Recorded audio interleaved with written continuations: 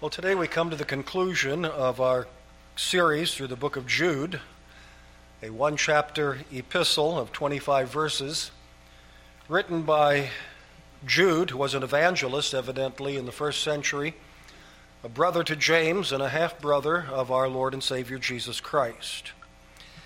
His epistle, though short, is powerful and instructive and searching, as we have already discovered.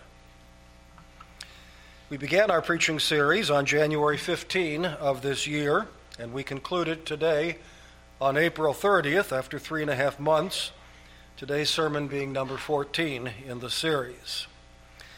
Jude concludes this epistle with a glorious doxology, undoubtedly the best known of all the New Testament doxologies, and there are a number, and they are all wonderful. But after warning about serious dangers to the Christian faith through the bulk of this epistle, he concludes with this resounding praise to the power and glory of Almighty God. He shows us something of the glory that belongs to God alone and helps God's people to express appropriate glory to God. The glory that belongs to God alone and the expression of the praise of his people. We'll look at our conclusion to Jude in verses 24 and 25 in three areas. First, the nature of Jude's conclusion. Number two, the reason for Jude's conclusion. And finally, the contents of Jude's conclusion. The nature of Jude's conclusion, and here I want to address the question of, is this a doxology or a benediction? We often use the two words interchangeably and sometimes call this a benediction and other times a doxology. So let's try to understand those terms more explicitly so that we can use them correctly and understand them in the proper way. First of all, what is a benediction? A benediction, according to Webster's dictionary, is an invocation of a blessing. Okay? What's an invocation? We need that as well.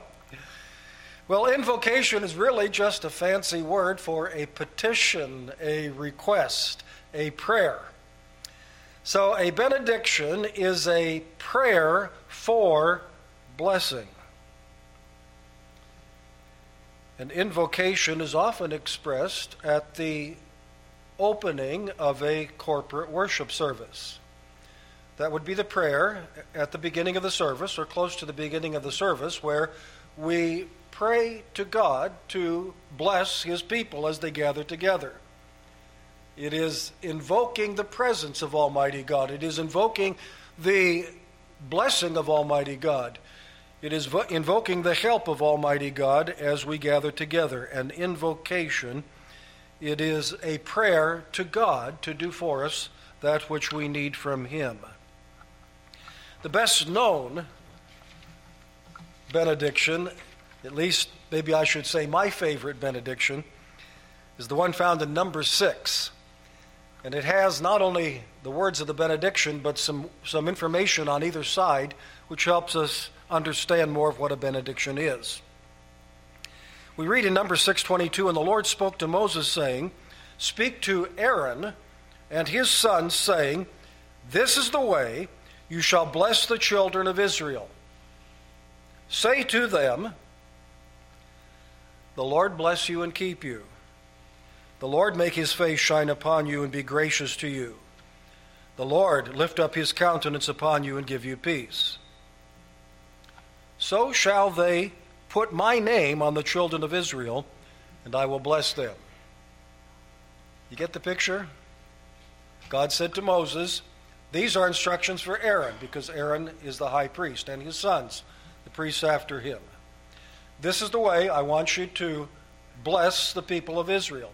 This is the way I want you to invoke a benediction upon them. And he gives the words that they shall speak. And then he says, when you do that, I will bless them. It is a wonderful promise that when the designated messengers of God take up their responsibility in response to the promise of God and call upon God to bless his people, he'll do it. He will bless his people in response to that appeal, to that prayer. That is a benediction. Benedictions are what most commonly conclude New Testament epistles. All you have to do is start turning backwards from where you are in Jude. The first several epistles that you come to don't have either a benediction or a doxology. But eventually you're going to come, for example, to 1 Peter, and you will read in the last words of Peter's first epistle, "Peace to you and to all who are in Christ Jesus, amen." What is he doing? Now he's directing this to the people of God, but it is a prayer for God to do something for them. Peace to you, that is, I am invoking God's peace upon you. I am appealing for God to give you his peace.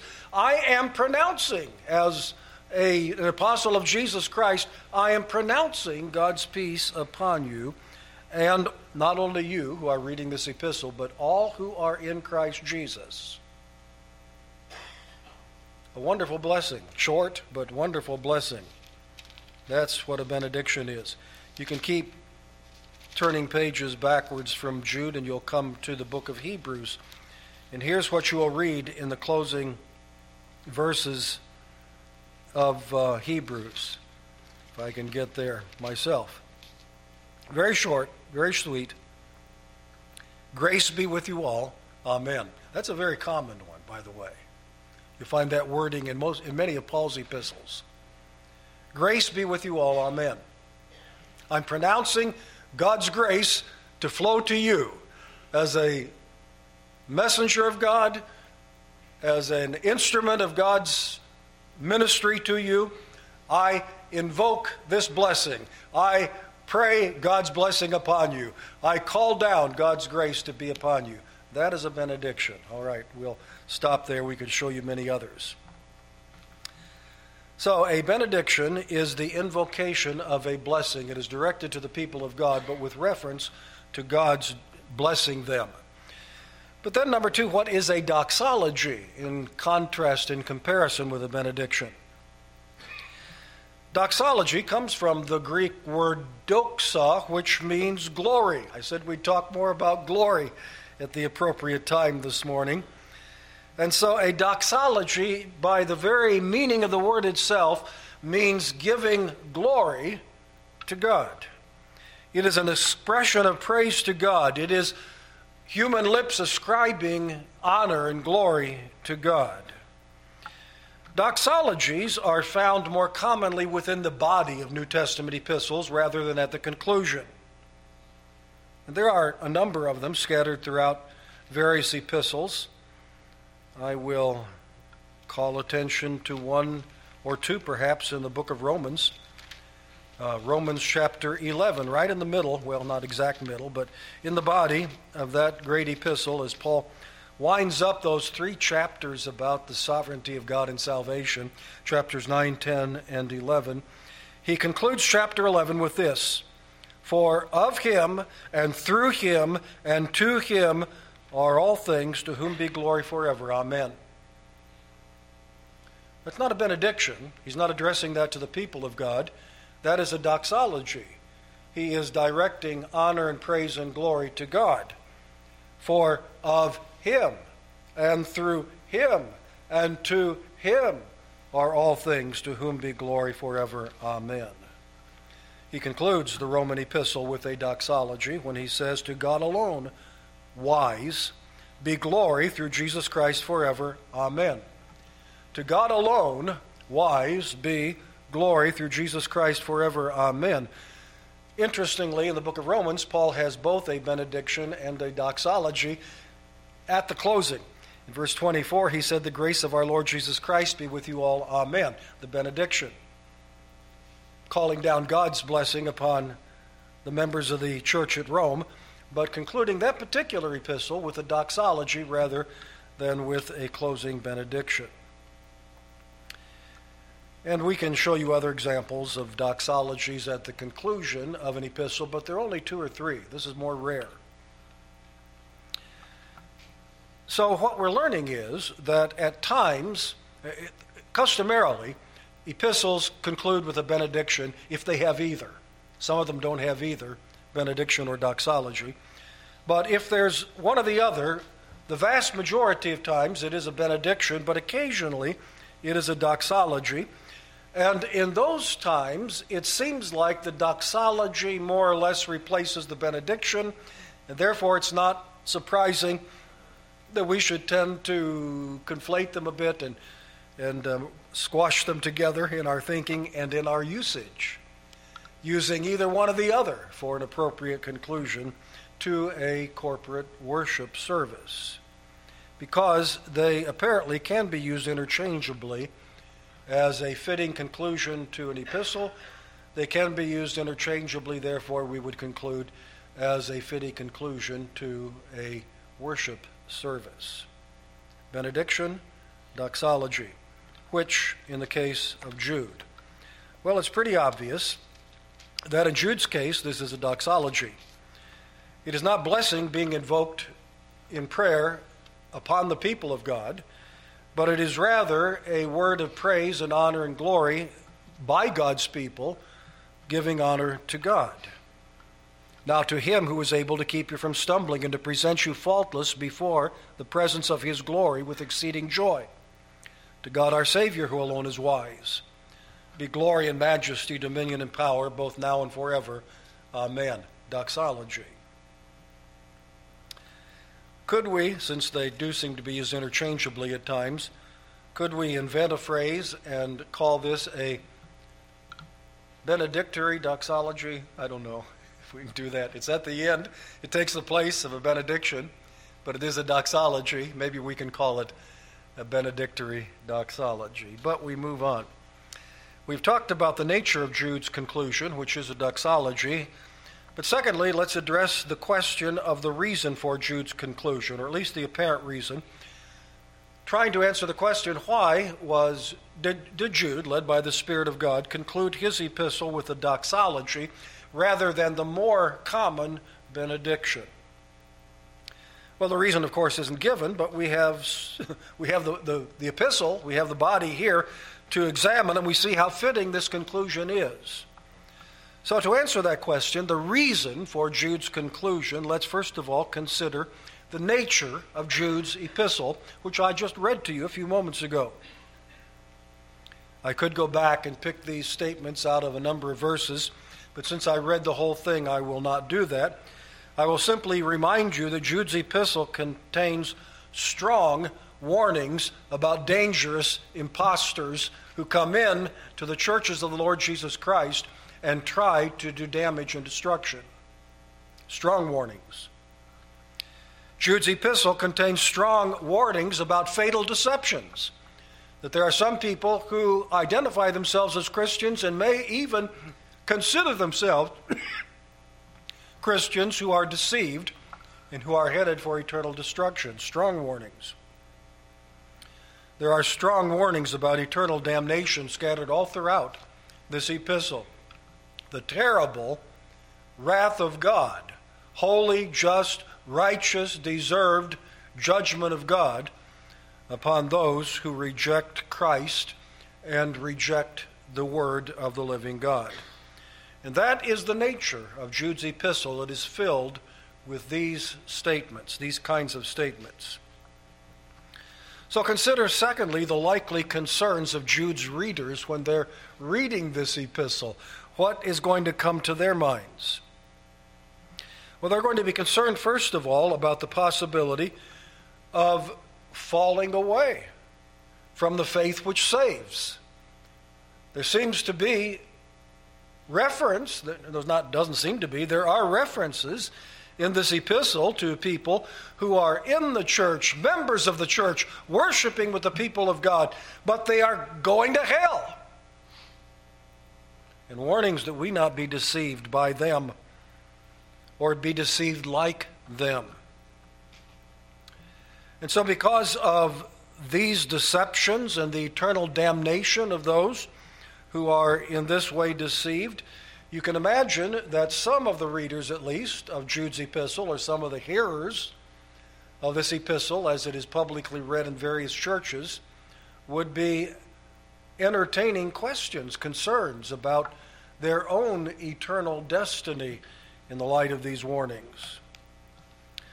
So therefore, consider the need for comfort and assurance.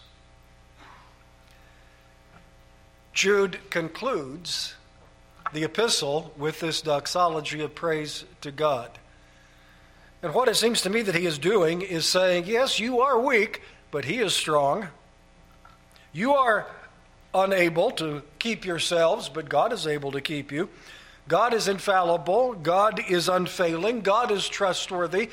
If you are trusting Christ, you have no reason to fear, because assurance of salvation is rooted in the character and promises of God, not in the strength of our faith or the strength of our performance. It's rooted in God. Now, to him who is able to keep you from stumbling and to present you faultless before the presence of his glory with exceeding joy, to God our Savior, who alone is wise, be glory and majesty, dominion and power both now and forever. And so examine yourselves for evidence of true saving faith. The question is not, are you going to stay saved if you are saved, or will you stumble and fall? The right question is, do you have saving faith, or do you have a counterfeit profession, which is not saving faith at all? And how do you answer that question with any degree of certainty? And all you do is go back through Jude's epistle and notice the characteristics of those with counterfeit faith compared to the characteristics of those who have genuine faith. Are you one of these? Certain men have crept in unnoticed who long ago were marked out for this condemnation.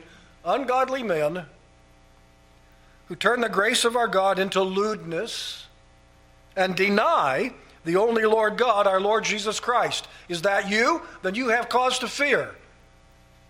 If that's not you, then you're in a different category. And we can go on in this vein. Verse 8.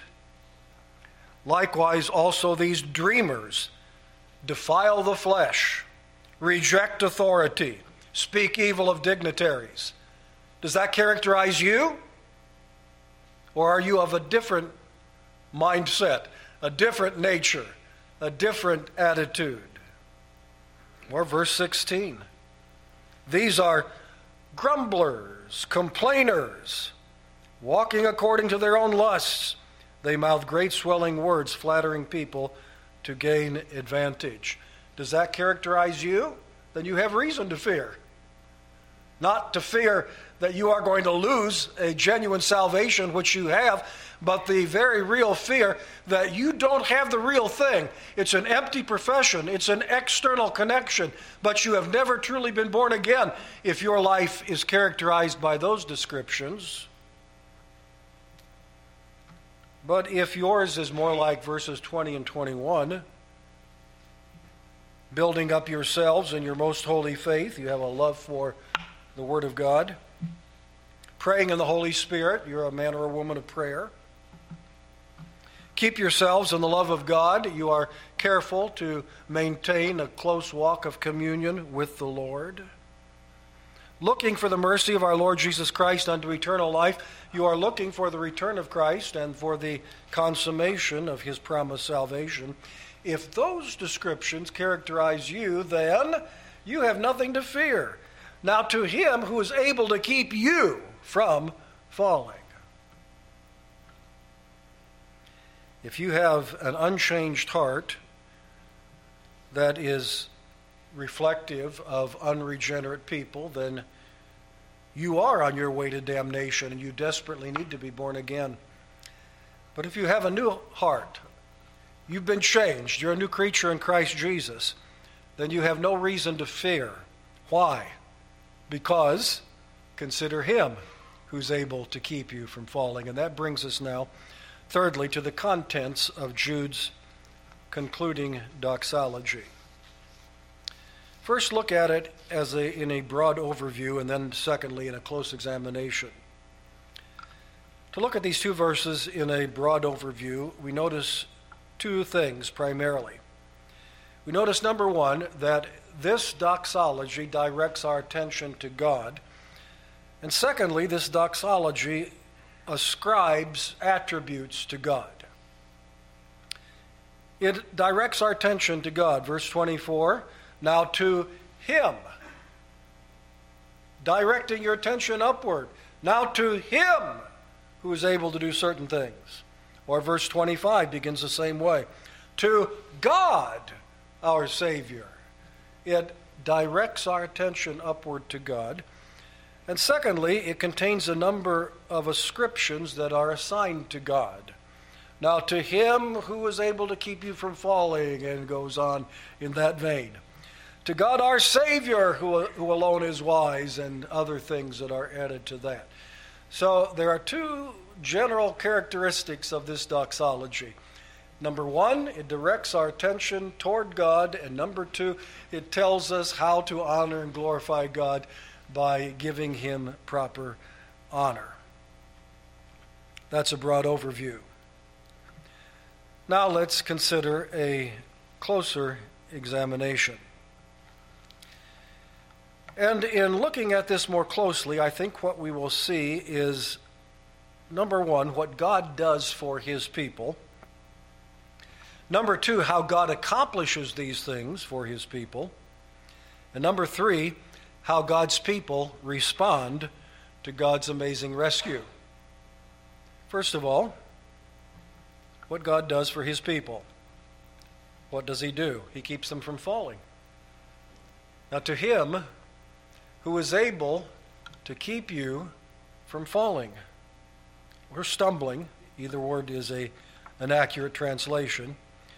Now to Him who is able to keep, that's a military term. You'll find that quite often, from time to time at least, in the New Testament.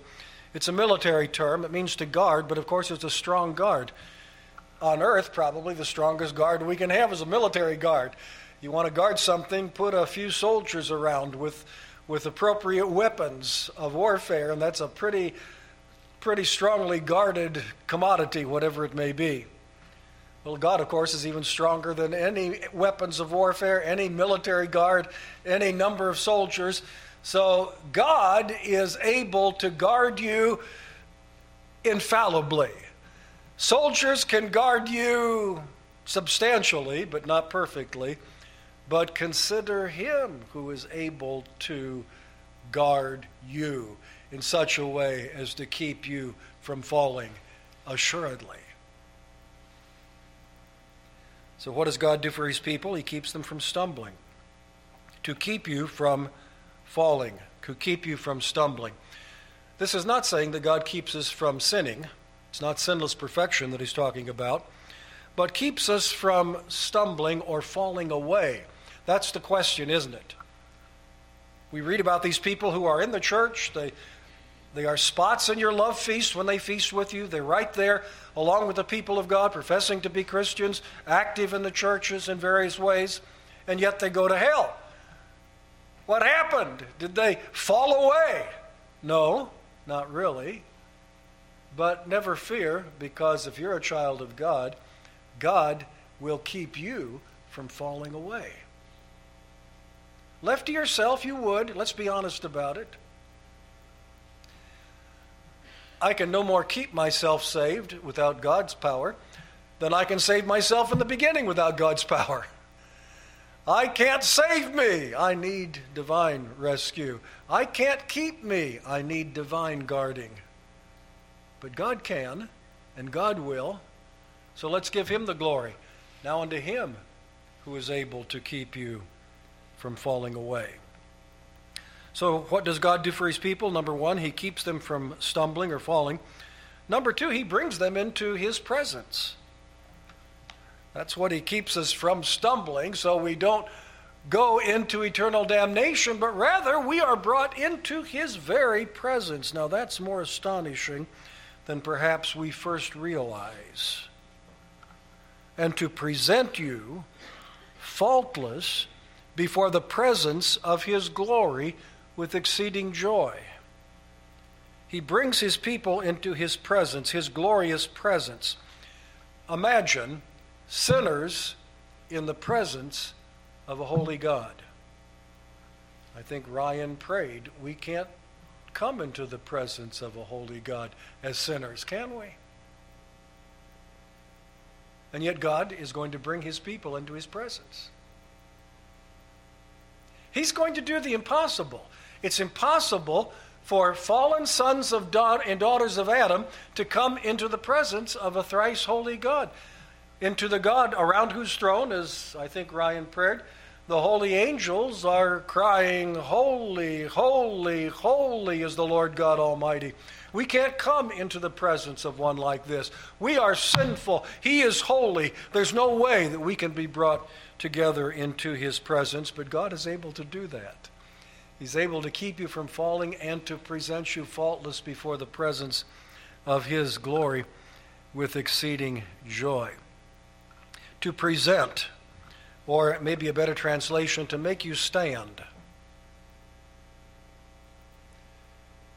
I thought about Psalm 1. Blessed is the man who walks not in the counsel of the ungodly, nor stands in the way of sinners, nor sits in the seat of the scornful, for his delight shall be in the law of the Lord, and in his law doth he meditate day and night. Excuse me if my old King James verbiage sneaks through from time to time. I lived with the King James and memorized the King James all my life, so I still think in King James language. But here's what I'm getting to. The ungodly are not so, but they are like the chaff which the wind drives away. Therefore, this, the ungodly shall not stand in the judgment, nor sinners in the presence of the righteous. The ungodly shall not stand in the judgment. The ungodly shall not stand in his presence. But now unto him who is able to keep you from falling, preserve you right up until the end, and at the proper time make you stand now in his presence. The ungodly shall not stand in his presence, but his people shall stand in his presence. Faultless. That's how we can stand in his presence.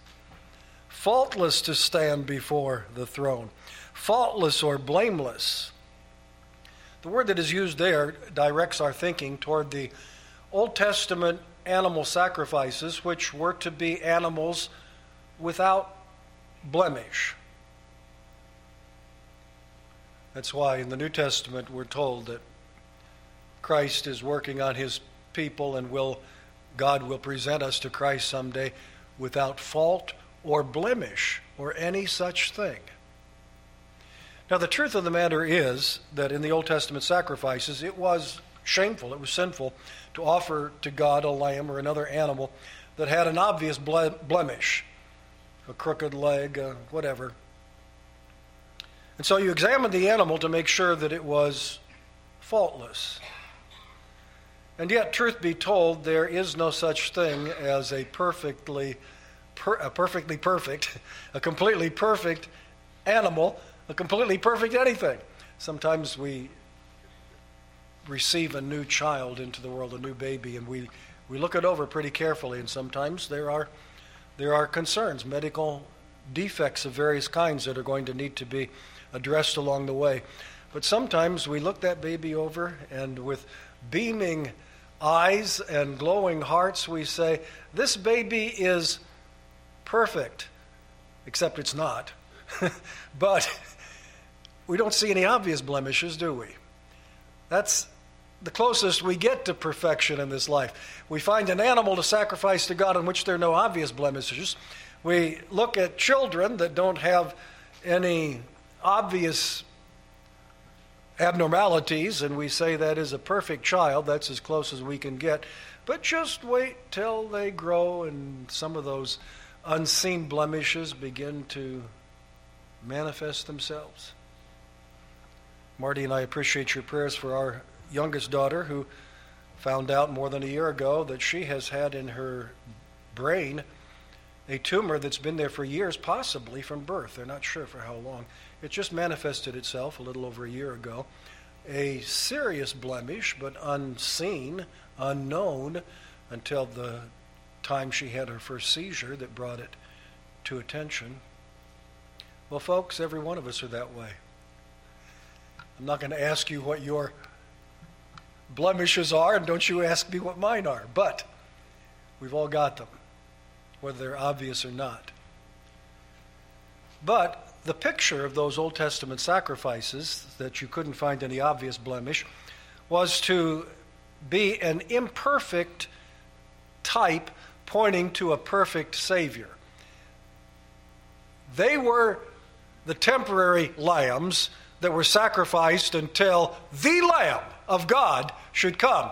And when the Lamb of God came, there would be no imperfections with him. He would be perfectly perfect, and had to be a perfect sacrifice without blemish offered to God on behalf of his people, on behalf of those who trust in him, so that his perfection can, in the mysterious exchange of God, be counted to us.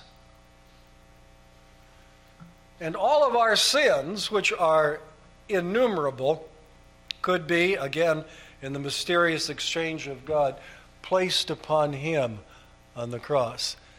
And there he bore the penalty that satisfied a holy God for all of those sins. And there he transferred to us his perfect righteousness, which means now we are perfect in the sight of God and can stand before him perfect someday. So now to him who is able to keep you from falling away and to make you stand faultless before the presence of his glory with exceeding joy. Faultless before the presence of his glory, before his glorious throne. You remember that so bright was the light, the Shekinah that radiated from God, representing his glory and his holiness, that nobody could look on it full on, completely, without being shielded. Nobody could do that. No human being could do that and live. Even Moses, who was allowed to see what the Bible calls the hinder part of his glory, only got a little glimpse of it. And that glimpse was so bright that when Moses came down off the mountain, the people said, "Would you please cover up your face? We can't stand the light that's shining off your face. That is but the reflected glory of the little bit of hinder glory that Moses saw of God." If Moses had seen all of God's glory, he would have been destroyed. If Moses could have somehow conveyed all of God's glory back to the camp of Israel, all of them would have been destroyed. But we give praise to him who is able to guard you from falling away and to make you stand faultless before the presence of his glory. And if that doesn't bring exceeding joy, you don't understand what I'm talking about.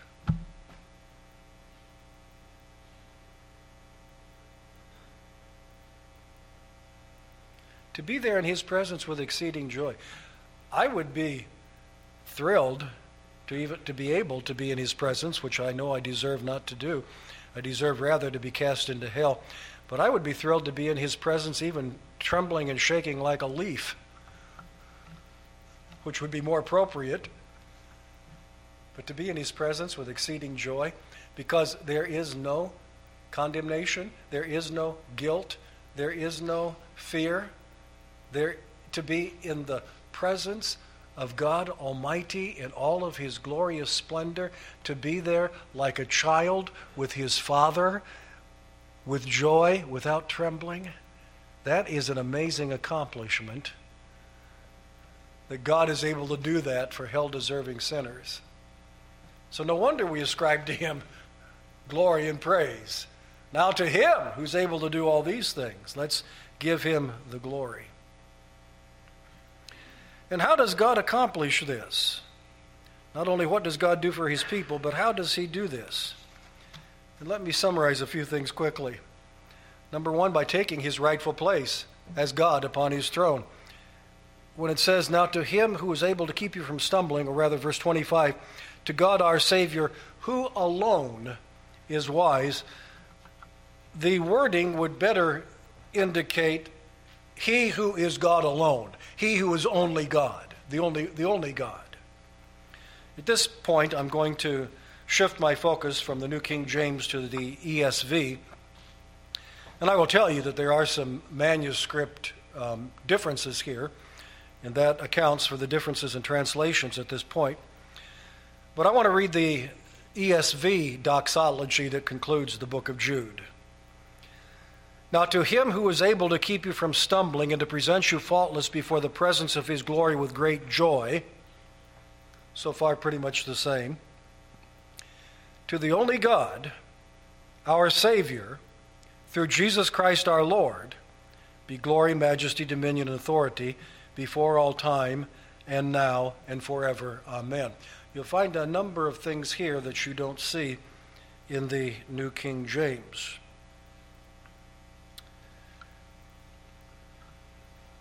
Don't let that bother you. Some people get all upset about the fact that there are different manuscripts and different translations, and they think that there somewhere has to be the one that is the one. And most people in America that take that viewpoint today think it is the original King James. And if anything differs from the original King James, then it's wrong, it's heretical, it's dangerous. No. I applaud your desire, you who think that way, to preserve God's infallible word and to give it due honor and to believe his promise that he will guard and protect his word forever, that it is secure. But he doesn't tell us how he will secure it. And there's many reasons to conclude that it's not kept perfectly in any one English translation or any other language translation. But nevertheless, it is preserved. You say, how so? I think I gave you this illustration when I was dealing with this in some other series of sermons. I don't remember which one now.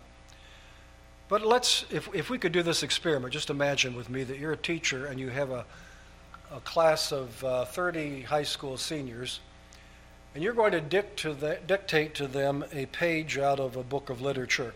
They need to write down what you read to them aloud. So very slowly, you read to them the page out of this literature, and they write it down. You see, for years, the Bible had to be transmitted from one scribe to another. It wasn't printed. You couldn't lock in the translation. Every new copy was handwritten and was subject, therefore, to variations. If you took up those 30 pages from those 30 students and carefully examined what they wrote, here's what you are almost certain to find, and that is no two of the 30 are exactly alike. Every one of them are going to have missed something or added something. They thought they heard something they didn't hear. But if you will take the 30 and will very carefully compare them, you can sort out those differences and come to, by the comparison of those 30, come to something that might be an exact replica of what you said or very, very close to it. Now, what the Bible assures us is that God spoke his words infallibly and inerrantly in the original language, in the original writing. He does not promise that there will be no variations in the thousands, literally thousands of copies that have been made of those original documents. But we can examine those thousands of copies and fragments and start sorting out the obvious errors in the copies, not errors in the original, and come to a pretty close understanding of what he said. Plus, keep in mind that when there are variations, they are almost always because some word or phrase was imported from another similar statement in Scripture and was brought over to this particular location, so that even though that may not be exactly what Jude said originally, it's still the Word of God. In this case, that phrase, wise, who alone is wise, to God our Savior, who alone is wise. Wise is not in the oldest manuscripts, but it sure looks like what I read to you earlier from Romans chapter 16. Remember? It's very likely that that's where it came from. Why is this important? The doxology at the end of the book of Romans, to God alone wise, be glory through Jesus Christ forever. Amen. Now, these scribes were people who copied God's word all day long, every day. This was their job. And they got to know the Word of God very well, and they had much of it memorized, and they did what so many of us do. When we think we know what it's going to say, we just sort of assume that's what it said. And so many times when they're writing down, it wouldn't be surprising that a scribe would import the word wise from Romans 16 into this very similar doxology in Jude. But here's my point. Does that give us something that's not true? Is God not wise, in other words? Importing something from someplace else, even though we'll amend that if we can see the evidence for it and get it closer to the original. But if that's the case, has that brought question upon the faith that was once delivered unto the saints? Does that tell us something about God that is not true? You see, that's the nature of most of these differences. When you begin to look at it that way, you just are amazed at the preservation of the Word of God, that God was able to do this in spite of the imperfect manner in which it had to be done. Human beings copying, even when they're sleepy, wake up. Even someone told me that he tends to go to get sleepy. I won't mention who. But here it is. So anyway, I've got to hurry on or I won't finish this. But how does God accomplish this great rescue? By taking his rightful place as the only God, by exercising his superior wisdom, the wisdom of God, probably an import from Romans 16:27. By accomplishing a rescue, he is God our Savior. 8 times in the New Testament, the word Savior is attached to the Father, God the Father, and 16 times it's attached to God the Son. We generally think of God the Son as being our Savior, but actually we should realize that God the Father is our Savior as well. So he accomplishes a rescue by becoming our Savior, and he does this by the giving of his Son, picking up that phrase, through Jesus Christ our Lord, that I read to you out of the ESV. And so at the end, and I know I'm going to have to wrap it up here, but at the end, Jude, could I say, sneaks in that glorious consideration of the common salvation that he couldn't write about at the beginning because of the greater need to warn us about imposters. When I wanted to write to you about the common salvation, I realized instead I had to write about these defectors who sneak into the church. But when he comes to the end and does the doxology, well, I'll be. What's he do? He points our attention back to this glorious common salvation. Good job, Jude. Inspired by the Spirit of God. Now that only gives me a minute to tell you how God's people respond to this amazing rescue. We do so by ascribing honor and glory to the God who saved us. We give him glory, doxa, there's that word again, splendor, his manifested attributes.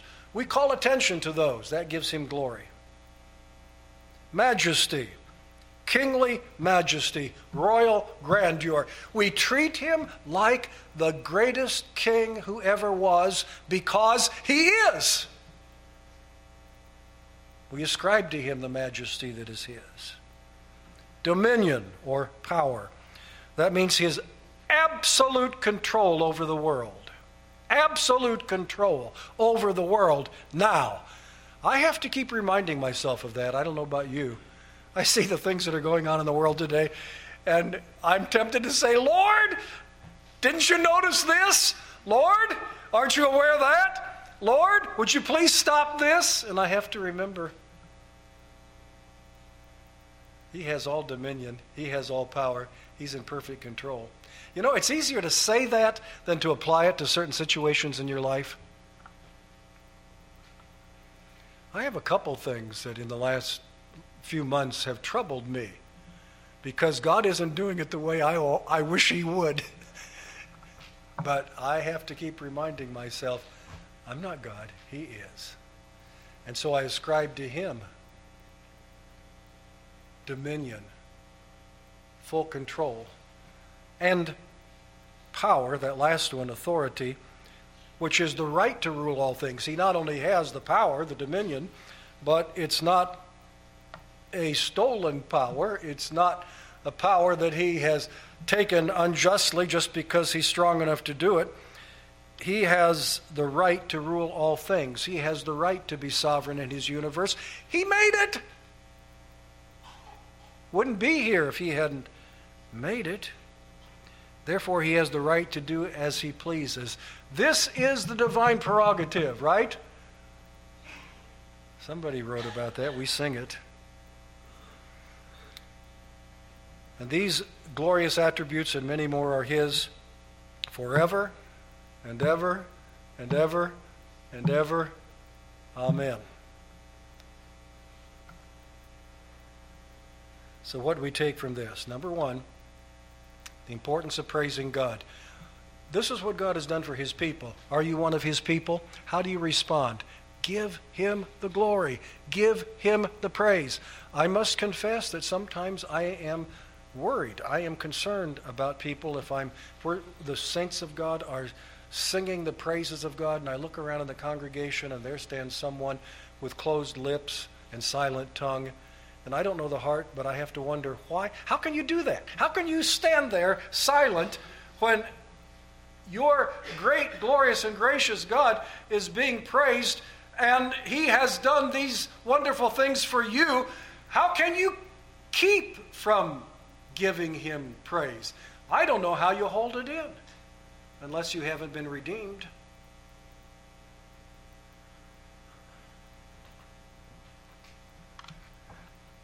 The importance of praising God, and then finally, the source of our assurance. When we have trouble with assurance, as we do from time to time, don't look in, look up. Don't look to my faith, is it strong enough? Look to Him who is able to keep you from falling. Look for evidences of His work within you, not what you have done, but what He done within you. And when you see the evidence of His work, then you know you're one of His children, and then you know it's guaranteed. Now unto Him who is able and willing and promised to keep you from falling and to present you faultless before the presence of His glory with exceeding joy. To the only wise God our Savior be glory and power, dominion, and whatever else.